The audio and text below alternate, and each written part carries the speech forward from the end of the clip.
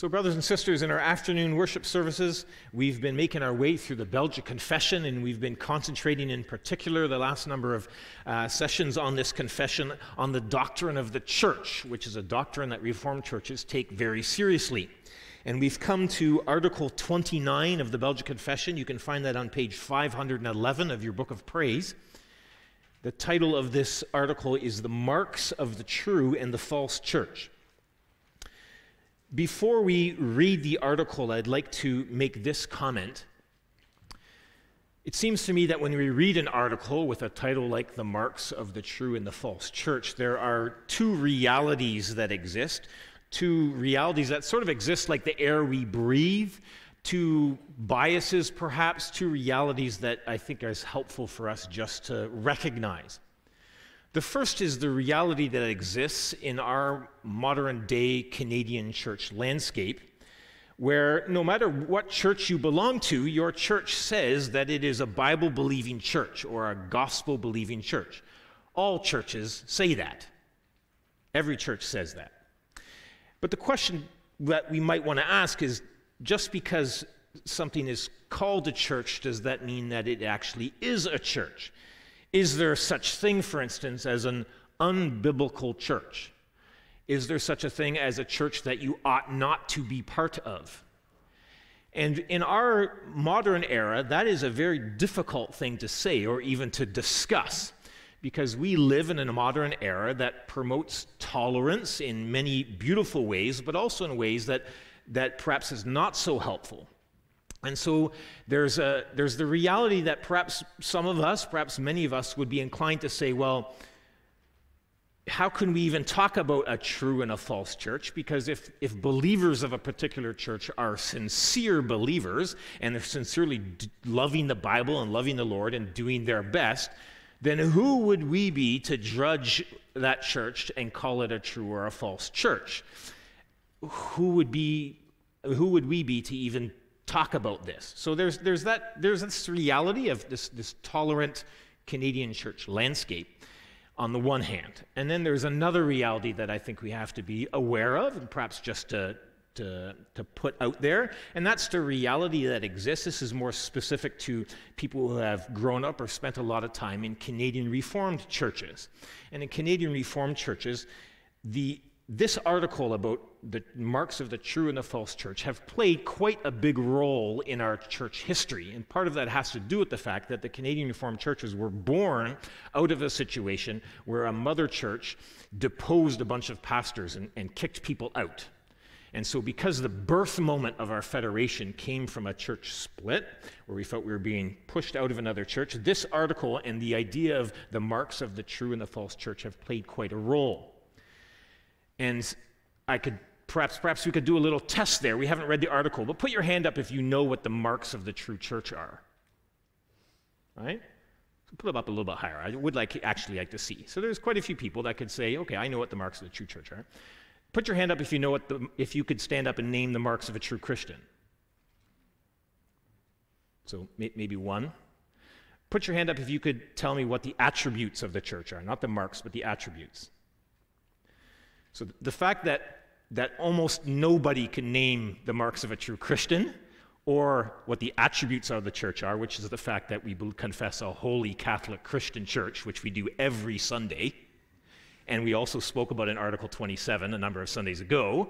The fact that many people can name the marks of the true church, but not the other ones, demonstrates something, doesn't it? It demonstrates that there is a culture that exists within Canadian Reformed churches where this article in particular plays a big role. And so I think we have to be aware of that.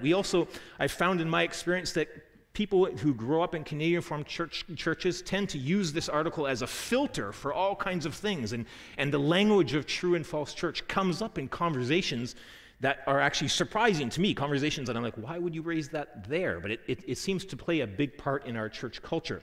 There's this historical, popular level understanding in Canadian Reformed churches that speaks about the fact that, well, we are, and our sister churches are true churches, and maybe some other Reformed and Presbyterian churches that we have recognized, but other churches are false churches.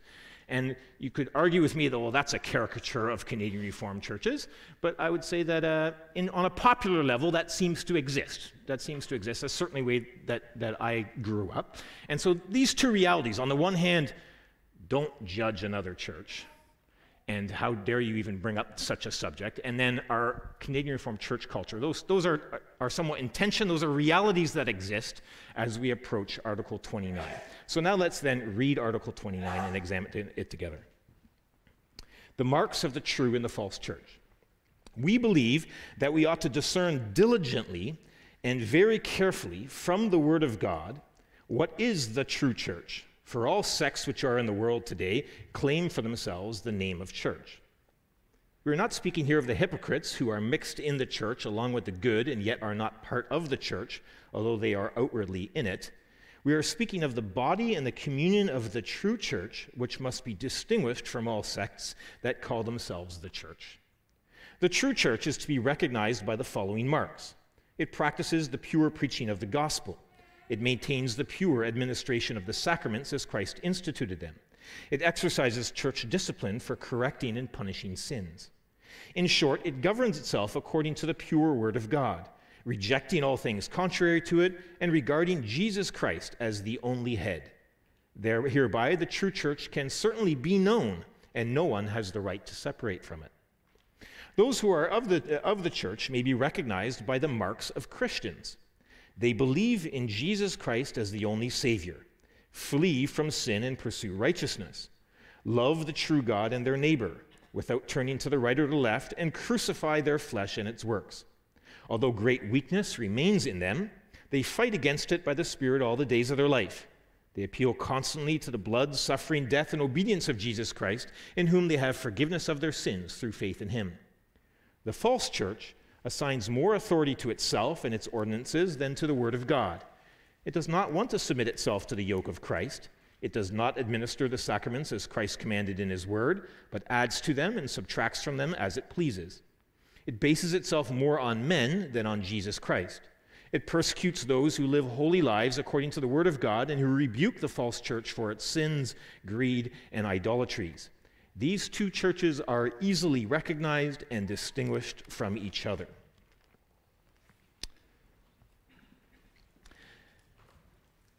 There are four things that I would like to address as we look at this article. The first one is, what does the Bible say about all this? Does this distinction between true and false church find its bearings in Scripture? So what does the Bible say about it?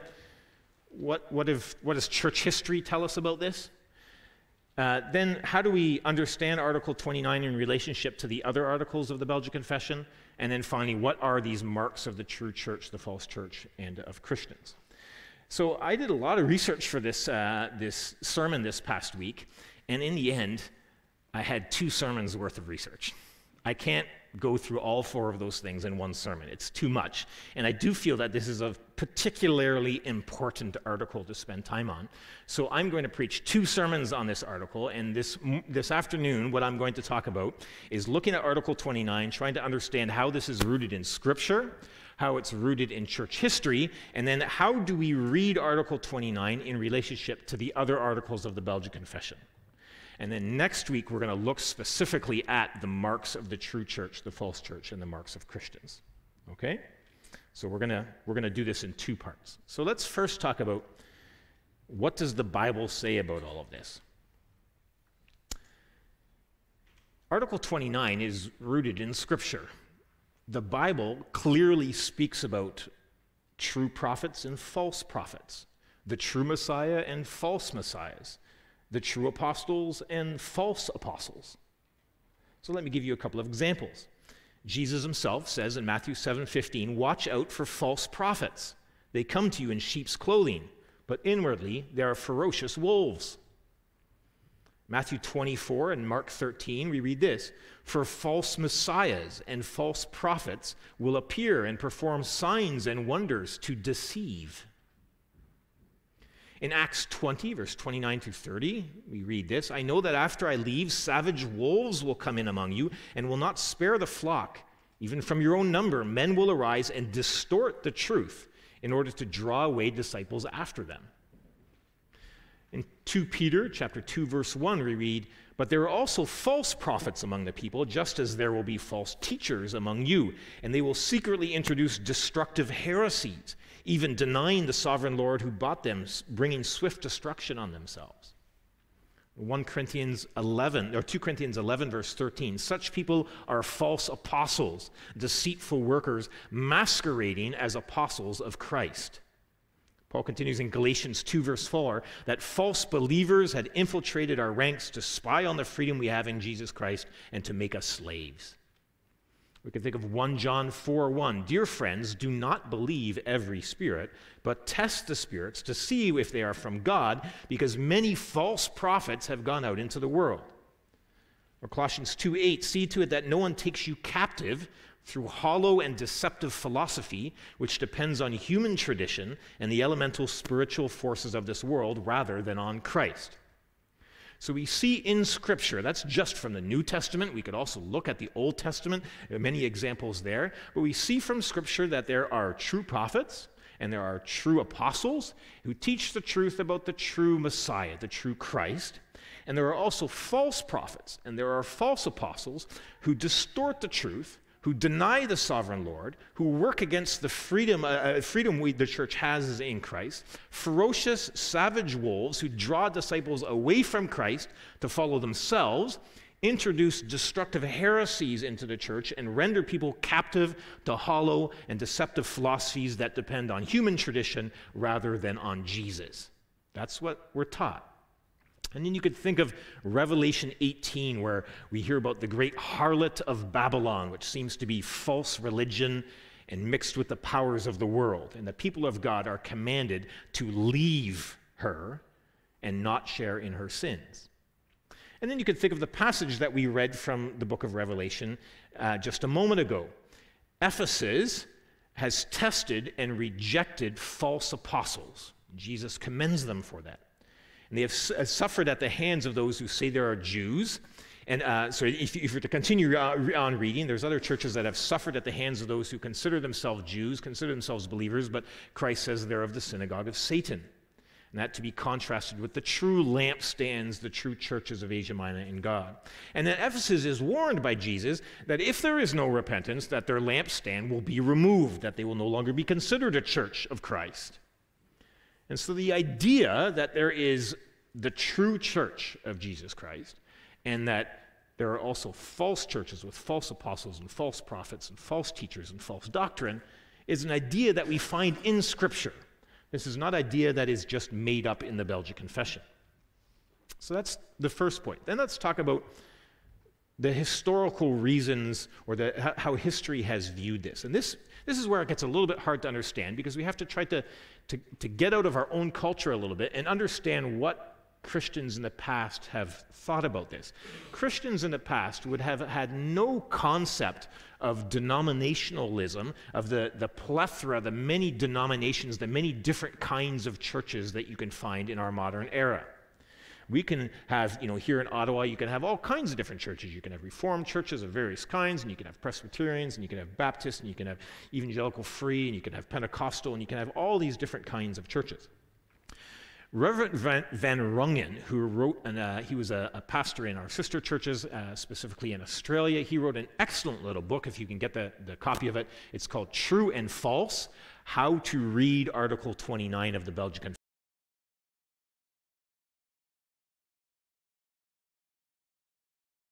It's not the local congregation which had most attention in the ancient Christian church, but the one worldwide Catholic church. And so we discussed this when we looked at Article 27 a number of weeks ago. This whole idea of various different kinds of churches that you could choose from was not something that existed in ancient times. People thought even less of their own local congregation and compared to others. They thought about being part of the one holy Catholic Christian church.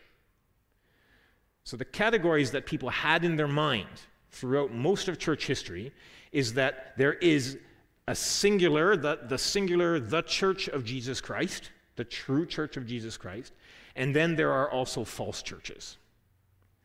And either you are part of the true church of Jesus Christ, the one holy Catholic Christian church, or you're part of a false church. That's the categories that they thought in. And so a couple of examples from church history.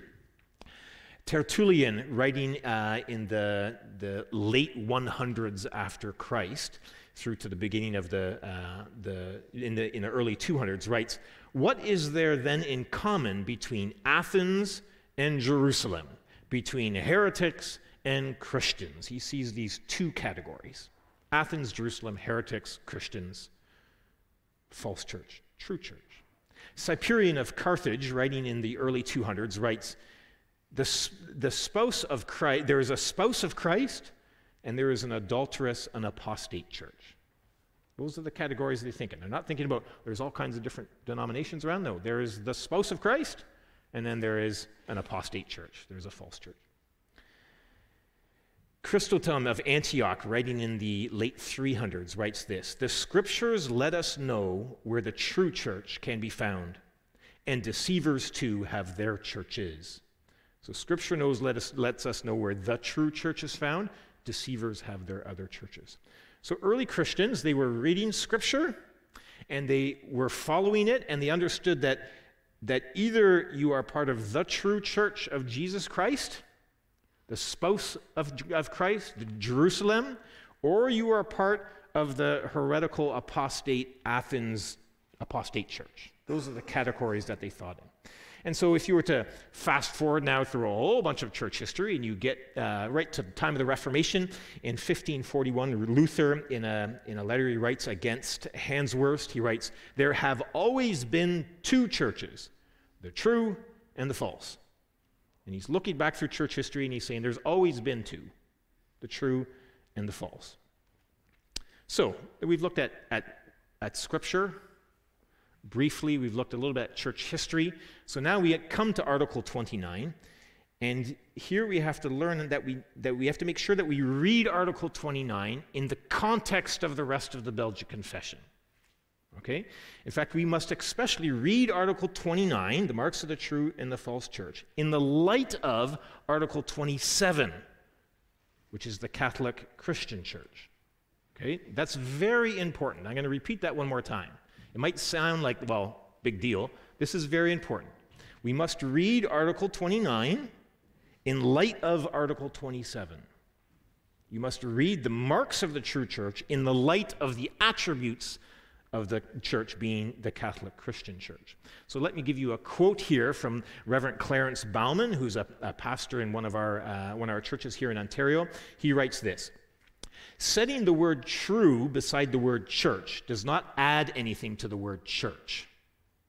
Instead, the word true has a place only where there's a counterfeit church around, and we want to distinguish the real thing from the fake. That observation helps us to understand that the true church spoken of in Article 29 is not a different one than the one confessed in Articles 27 and 28. It's the same church, be it that it is now contrasted with an imitation church. The true church of Article 29 then is the one Catholic or universal church of Article 27. So let me repeat that last line. The true church of Article 29 is then the one Catholic and universal church of Article 27. That's really important. If you forget everything that I say here this afternoon, remember that. Read Article 29 in light of Article 27. It's very important. So first, to just sort of flesh that out a little bit, you must read Article 29 in light of the Catholicity of the church. The Catholicity of the church, the fact that the church is universal across all time and places. The Belgian Confession speaks of the true church and the false church in the singular. It doesn't say true churches. It says the true church and the false church in the singular. And the reason it says the true church and not a true church or the true churches, it's because it's referring to the one holy Catholic Christian church. So when you talk about true church, you have to put the word the in front of it and not or thinking that there are many true churches. And so that's important because when people or pastors or synods of your federation talk about true churches, such as the Canadian Reformed churches are true churches, or we recognize those churches as true churches, or those churches as not being true churches, that is completely incorrect. And it's not what we confess. It's incorrect. And it's not how Christians have thought about God's church throughout all of church history. It's not what Scripture teaches. There is one holy Catholic Christian church, the true church of Jesus Christ. You have to really pay attention to that. So let me just read Article 27 as a reminder for us. We believe and profess one Catholic or universal church, which is a holy congregation and assembly of the true Christian believers who expect their entire salvation in Jesus Christ, are washed in his blood, and are sanctified and sealed by the Holy Spirit. This church has existed from the beginning of the world and will be to the end, for Christ is an eternal king who cannot be without subjects. This holy church is preserved by God against all the fury of the whole world, although for a little while it might look very small and as extinct in the eyes of man. Thus, during the perilous reign of Ahab, the Lord kept for himself 7,000 persons who had not bowed the knee to Baal. Moreover, this holy church is not confined or limited to one particular place or to certain persons, but is spread and dispersed throughout the entire world. Yet it is joined and united with heart and will in one and the same Spirit by the power of faith. So you can think about the singular true church of God a little bit like Lake Ontario. So if you kids were to go to Toronto and go up the CN Tower, put your hand up if you've been up the CN Tower. Any of you kids been up the CN Tower? A bunch of adults have too. So you go up to the CN Tower and you can see Lake Ontario, but you can't see the whole thing. No human being can see the whole of Lake Ontario by climbing up a tower. God can see the whole lake, but we can't. But if you were to go to Sandbanks Provincial Park, you can see Lake Ontario. And then if you were to go to Kingston and go onto the shore of Lake Ontario, you could see Lake Ontario. In Toronto, you could see Lake Ontario. In St. Catharines, you could see Lake Ontario. And you could go to those spots at different times and in different seasons, and you could see Lake Ontario, but you still wouldn't see the whole thing. And in a similar way, the true Church of Christ, the universal Catholic Church of Christ, can be seen at various times and places, in different places, but you can't see the whole thing. God can see all of it as it passes through all of time and all places. The one true, holy Catholic Christian church. And so local churches, we don't talk about local churches as true churches. We don't talk like that. We talk about local churches as being manifestations of the one true church, the one church of Christ, not as individual true churches. That's not how we speak as Reformed people. Dr. Klaas Schilder was an important person in Canadian Reformed Church history, was very careful with that. He was insistent that we don't talk about individual true churches, but we talk about the one true church. So for instance, he was told once that somebody was going to migrate to Tasmania, Australia, and his response was this: "I hope that you will be able to find the true church there." He didn't say, "I hope you'll find a true church there." He said, "I hope you find the true church there. You'll find a local church that is a manifestation of the one Catholic Church of Jesus Christ." And so this, maybe you're sitting here and you think, well, this is kind of semantics. This is like, oh, you got to be careful with your words. But words are important. Words are very important. The way you use words can change how you think about things.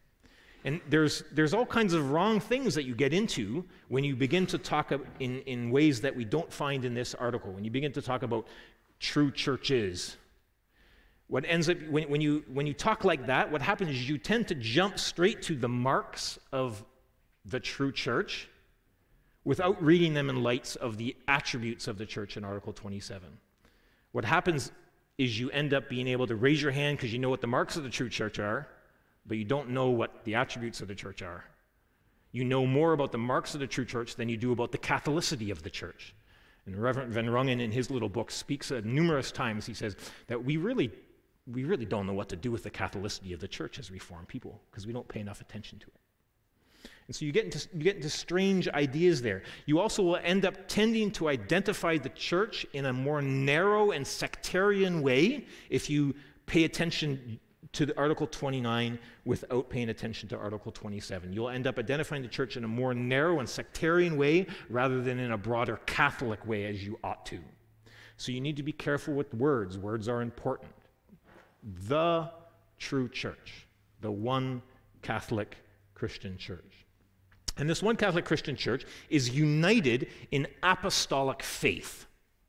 What do we mean by that? When Guido de Brès wrote the Belgic Confession, he included a letter to Philip II when it was thrown over Philip's wall in order to give the king the Belgic Confession. He wrote a letter to it, and in that letter he writes this: "From this confession, we trust that you will see that we are wrongly called schismatics, promoters of disunity, rebels, and heretics.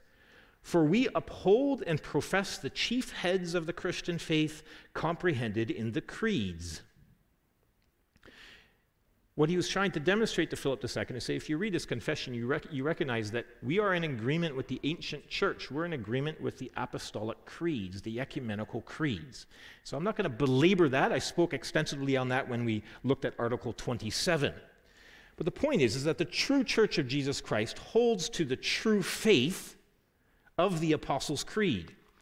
And so when you think about Lord's Day 7, for instance, in the Heidelberg Catechism, what is true faith? It talks about true faith being a sure knowledge and a firm confidence. And then in question and answer 22, it says, what then must a Christian believe? So what's the content of this true faith? All that is promised us in the gospel, which the articles of our Catholic and undoubted Christian faith teach us in a summary. What are these articles? And it's the Apostles' Creed. So the true church of Jesus Christ is the church of apostolic faith, as summarized in the apostolic creeds, the Apostles' Creed. And that is what true believers, because Article 27 speaks of true believers believe the apostolic faith. They believe the Apostles' Creed and what that Apostles' Creed teaches. And so the true church of Christ is characterized by its Catholicity and its apostolic faith, its faith in the teaching of the apostles as found in the ancient church and in the ancient creeds. So that's further shown by the only other instance in the Belgic Confession where the word true church is mentioned, and that's in Article 9 of the Belgic Confession.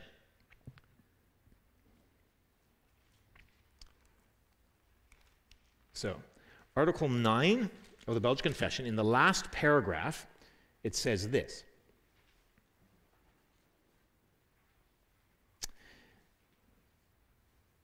that's on page 502 if you're interested in reading it with me. "Moreover, we must observe the distinct offices and works of these three persons towards us." So this article is speaking about the scripture proof for the triune God. "The Father is called our Creator by His power, the Son and our Savior and Redeemer by His blood, the Holy Spirit is our sanctifier by His dwelling in our hearts. The doctrine of the Holy Trinity has always been maintained and preserved in the true church, since the time of the apostles to this very day, over against Jews and Muslims and against false Christians and heretics." And then it gives a list of those heretics. And then it says, "In this doctrine, therefore, we willingly receive the three creeds of the apostles of Nicaea and of Athanasius. Likewise, that which is in accordance with them is agreed upon by the earthly fathers."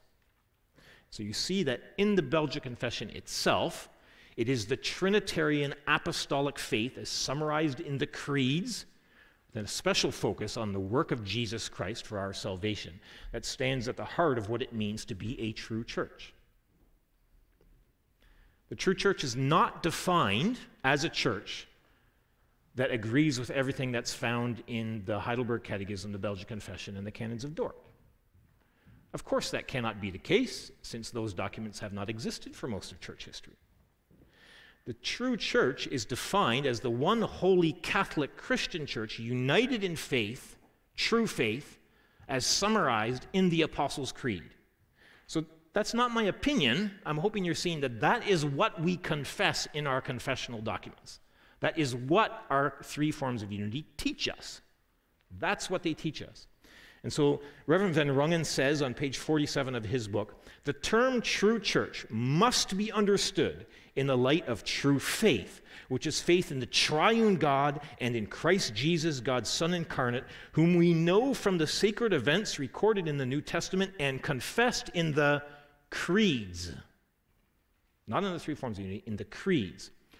Apostolic creedal faith unites the one true Catholic Christian church. So Van Rongen continues and he says this: the point in Guido de Bray's day was this: who are maintaining the biblical truth as it has been expressed in the ancient creeds? Which church can claim the legal continuation of the ancient Christian church? The Apostles' Creed will play a dominant role in our studies on the distinction between true and false. So we've looked at what Scripture has said about true and false. We've looked at some ancient church history as well as some more recent church history. And then we've looked at the Belgic Confession and understanding how to read Article 29 in light of the other articles, specifically Article 27. And so we come to the conclusion that when we speak about the true church, singular, the true church, we are speaking about the Holy Catholic Christian Church adhering to the ecumenical creeds as the ancient church has done. And if you take that proper understanding of the true church, then it becomes clear to you what the reformers were talking about in the Belgic Confession when they were talking about false churches. And what they were talking about when they were talking about the false church or false churches, they were talking about two groups in particular. They were talking about the Roman Catholic Church, and they were talking about the Anabaptist churches. So, the reformers, on the basis of what we've just talked about, would declare that the Roman Catholic Church is a false church. Guido de Bray doesn't say that in so many words in his Belgic Confession because they're under supreme persecution, but he certainly says it in other words. Luther and all the reformers believe this. Luther, of course, he wanted to be a source of reformation from within the Roman Catholic Church, which he considered at the time the one true church. And then after some time, it became clear to him that the leaders of the Roman Catholic Church were not interested in reforming. And so that's where he begins to understand that the Roman Catholic Church's leaders are beginning to establish themselves as a false church. And so as early as the 1520s, Luther calls the Pope the Antichrist. Now, if we hear somebody call somebody the Antichrist, we don't think about that literally. We just sort of think they're using that as a term to say, well, that's a bad person. But Luther really thought that was true, that was indeed the case, that the Pope in particular, as the head of the Roman Catholic Church, was leading that church into falsehood, and he was leading them away from Christ. And so he was Antichrist. We also know that Guido de Bray believed that because when we look especially at the articles about the church in the Belgic Confession, and if you were to open Calvin's Genevan French confession beside it, you'd see that Guido de Bray, which was written before the Belgic Confession, Guido de Bray, he's borrowing a lot from Calvin's French confession. You can see that he's borrowing parallels, some wording, some of the structure.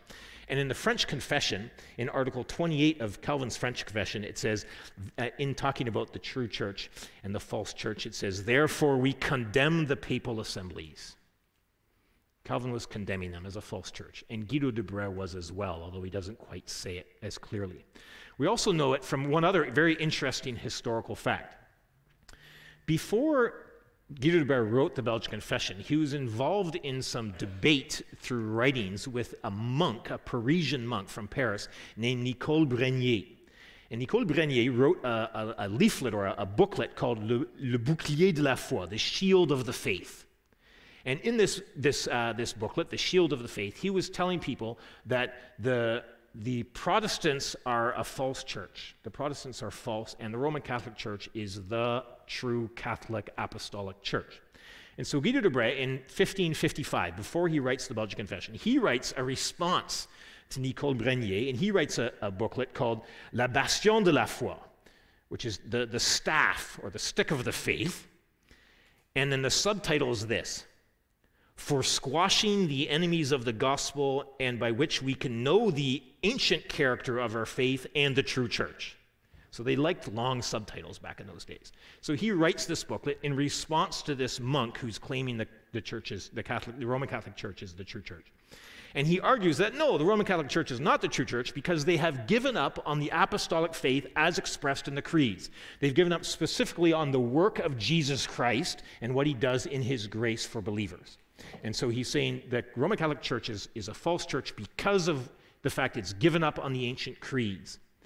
Then he writes the Belgic Confession, and then shortly after that, 1 year after that, he writes a revised version of his booklet, La Bastion de la Foi, sort of an enlarged version of it. So Reverend Van Rungen, in his book, he concludes that if you look at those and you understand historically that we know what was going on in Guido de Brè's mind. You know that when he wrote Article 29 of the Church, he was specifically thinking that the Roman Catholic Church was a false church because it did not adhere to the ancient creeds and the work of Christ. They were deviating from what the ancient church, had always confessed about Jesus Christ. So when you read Article 29, and it speaks about the marks of the false church, you have to understand in Guido de Brè's mind, was primarily the Roman Catholic Church of his day. There was another group that he was thinking about, and that was the Anabaptists. The Anabaptists. So the Anabaptists are, today, their descendants would be groups like the Mennonites. Although the Mennonites today are very different in what they believe and how they act than how the Anabaptists were in Guido de Brè's day. So the Anabaptists as a group in Guido de Brè's day, we don't find that same group present today. They're not Baptists, by the way. The Baptist churches of today grew out of Reformed churches later on. They don't trace their roots to the Anabaptists. The Anabaptists were part of what they called the Radical Reformation. They were a group in Guido de Brè's day that were opposed to civil government. They rejected all state authority. And so they also, especially in Guido de Brè's day in his area, they were willing to fight violently in order to create a righteous kingdom of God here on earth. So they were willing to take up arms against civil government in order to create a kingdom here on earth. So in the early 1530s, for instance, the Anabaptists took over a city in Germany called Munster, and they kind of wanted to create the New Jerusalem. And so they had their own king, and they started practicing all kinds of weird things, including polygamy, and they predicted that the world was going to end, and it was this messianic kingdom that they had created. And so you get things in the Belgic Confession, for instance, like at the end of Article 36, where we read, "For that reason we condemn the Anabaptists and other rebellious people, and in general all those who reject the authorities and the civil officers, subvert justice, introduce a communion of goods, and overturn the decency that God has established among men." The problem, of course, in Guido de Brè's day was that the king, Philip, who was persecuting Protestants, didn't see too much of a difference. He just painted all the Protestants with the same brush. And so Guido de Brès really wanted to make it clear that we're not those guys. We're not those guys. However, the Reformers would not have just said that the Anabaptists were false churches, primarily because they fought the civil government. That wasn't the number one reason why they were a false church. The Anabaptists said that they believed in grace alone, through faith alone, but they had this huge emphasis on how your personal faith had to lead to personal transformation in your life, and that you had to be able to see that in all kinds of ways. And so what that did is that basically made that their own works were a real part of their salvation. There was a heavy focus on that. So in everyday life of an Anabaptist believer at that time, it was a lot of works righteousness. And they had very rigorous discipline for their members. And they really you had to be a really good, upstanding person. And if you weren't, well, then people would separate from you. So the Anabaptists were always splitting churches because nobody was ever good enough, because the church was never pure enough. And because they thought that you had to exhibit all these signs of transformation in your life, that is the reason that they rejected infant baptism. They said believers only baptism. Because to be part of the church means that you have to demonstrate your faith in everyday life, and you do that also through baptism. So they didn't have this well-developed covenantal theology. They said no, their lack of infant baptism was born more out of this works righteousness. And so you read, for instance, in Article 34, you read things like this: "For that reason, we reject the error of the Anabaptists who are not content with a single baptism received only once, and who also condemn the baptism of the little children of believers." But again, this is not the reason that Guido de Brès and the Reformers thought of Anabaptists as false churches. After all, it's that their lack of baptizing infants is called an error. It's not called a heresy. And there is a difference between those two words. An error is a mistaken interpretation of Scripture. It's wrong. But a heresy is something that breaks the apostolic faith as expressed in the confessions, in the creed, sorry. So the reason that the Anabaptists were especially considered false churches was because they denied that Christ assumed the human flesh of his mother Mary. So Menno Simons, he had this doctrine called the doctrine of the celestial flesh of Christ. Mennonites who come from Menno Simons today do not believe this. So if you were to look at Belgian Confession Article 18, for instance, you would read, contrary to the heresy of the Anabaptists, note they use the word heresy here, who deny that Christ assumed human flesh of his mother, we therefore confess that Christ partook of the flesh and blood of the children, etc. And so that was the big problem of Anabaptists in their day. They had denied what the creeds profess. They had denied the faith of the ancient church, the apostolic faith, and so they could not be considered manifestations of the true church of Christ. They were considered a false church. So, what have we done? We've looked at how this article is rooted in Scripture. We've looked at how the church historically has spoken about this. We've looked how Article 29 must be read in light of Article 27 and in the rest of the Belgian Confession. And we've learnt that Guido de Brès, as he wrote this, was obviously thinking, when he was thinking about false churches, in terms of the Roman Catholic Church and the Anabaptist churches. So where does that leave us? Article 29 says that we ought to discern diligently and very carefully from the Word of God what is the true church, for all sects which are in the world today for themselves, claim for themselves the name of church. And here, Guido de Brès is not saying that, look, there's the true church and there's false churches, and then there's this in-between third group of sects. He's not saying that. If you read to the end of the first paragraph, it's obvious that these sects that he's talking about are the false church. They're people that claim the name of church, but they're actually the false church. There's just these two groups, like the Christians have understood throughout all of history. So a church, any local church, is either a local manifestation of the true church of Christ, the one holy Catholic Christian church of all times and places, as defined by the ancient apostolic creeds, or a local congregation is a false church. Those are your historic options as taught in our Reformed confessions. Next week, I'm going to talk to you about how you identify whether a local congregation is indeed part of the true church by using the marks of the church. But let me leave us with this, a question to make us think, sort of a case study. How would you answer this question? Is a local Baptist church a false church? Maybe we could put it this way. Let's say the Reformed Baptist Church, not too far from here, preaches the solas, preaches the tulips of Calvinism, but understands the covenant in a different way so that they understand the baptism as a sign and seal of God's promises should only be given to those who are believers.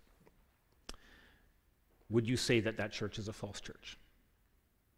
Now, some of you might be thinking, what a dumb kind of question is that? Like, that's an insulting question. How can you even judge that? If you're a Baptist here today, maybe you're chuckling inside or smirking because you're like, really? You guys ask that kind of question? Like, that just seems the most ridiculous thing, and how dare you decide that you're going to pronounce my church to be a false church? The question might seem silly to you, but hopefully you can see how that would arise, at least. That question might arise as we look at this article. And understand, of course, that the Reformers, all of the Reformers, always said that you can find true believers in false churches. They didn't deny that ever. Of course you can find true believers in false churches. Others of you might hear that question, and perhaps you've been raised on a diet, a Canadian Reformed diet of true and false churches language, and you're used to churches making pronouncement, or a federation making pronouncements about those people are true churches and those people aren't. And you might hear me ask that question, is a local Baptist church a false church? And you might be saying, well, of course it is, and don't you dare say off the pulpit something different, because then we're going to slide into denominationalism. So, how would you approach a question like that? I think that it could be instructive for us just to think a little bit about something a little bit related. Baptist churches didn't exist as they exist today in the time of the Reformers, but there were other churches. How did the Reformers view Lutheran churches?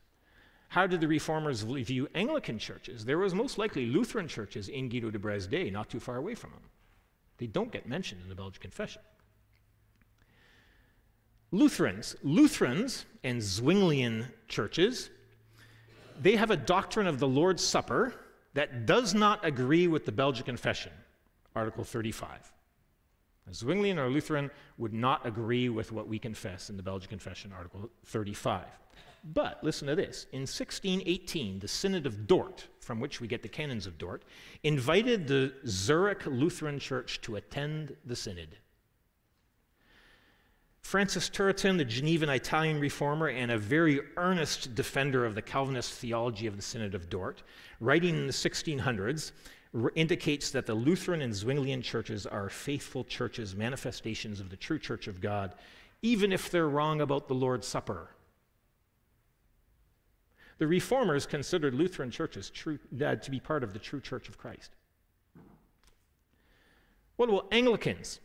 In Article 30 of the Belgian Confession, we read that we need ministers, pastors, elders, and deacons, that this is how Christ has instituted the leadership of the church. They form the council of the church.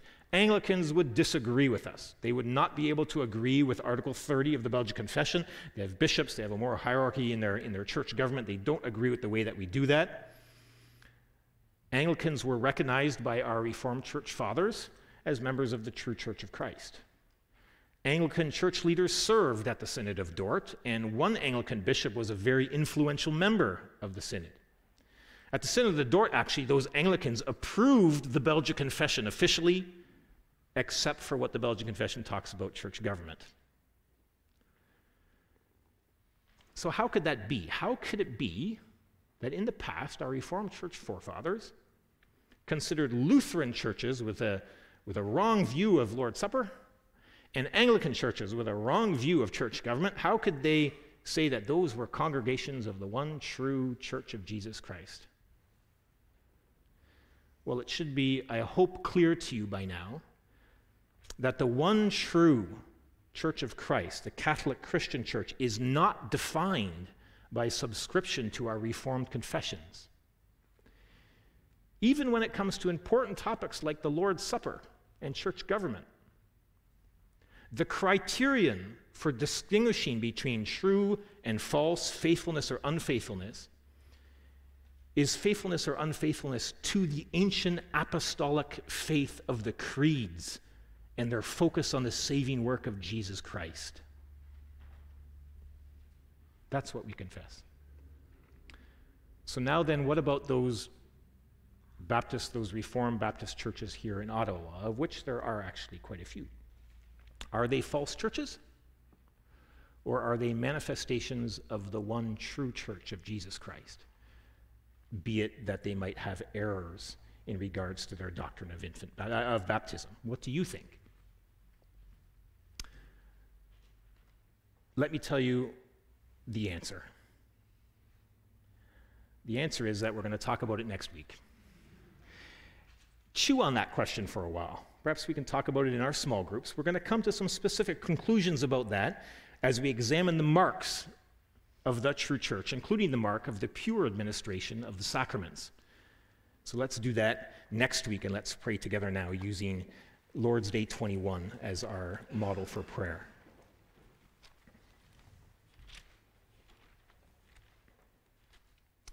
Our Father who is in heaven, we believe in you, Father, Son, and Holy Spirit. And we believe, Lord, that from the beginning of the whole human race, from the beginning of the world to its end, you have been gathering and defending and preserving for yourself by your Spirit and Word in the unity of true faith, apostolic faith, a church that you have chosen to everlasting life. And we praise you, Lord, and we thank you that we together as a body here, and we as individuals, are and forever shall remain living members of that one true church. Hear our prayer in the name of Jesus Christ. Amen.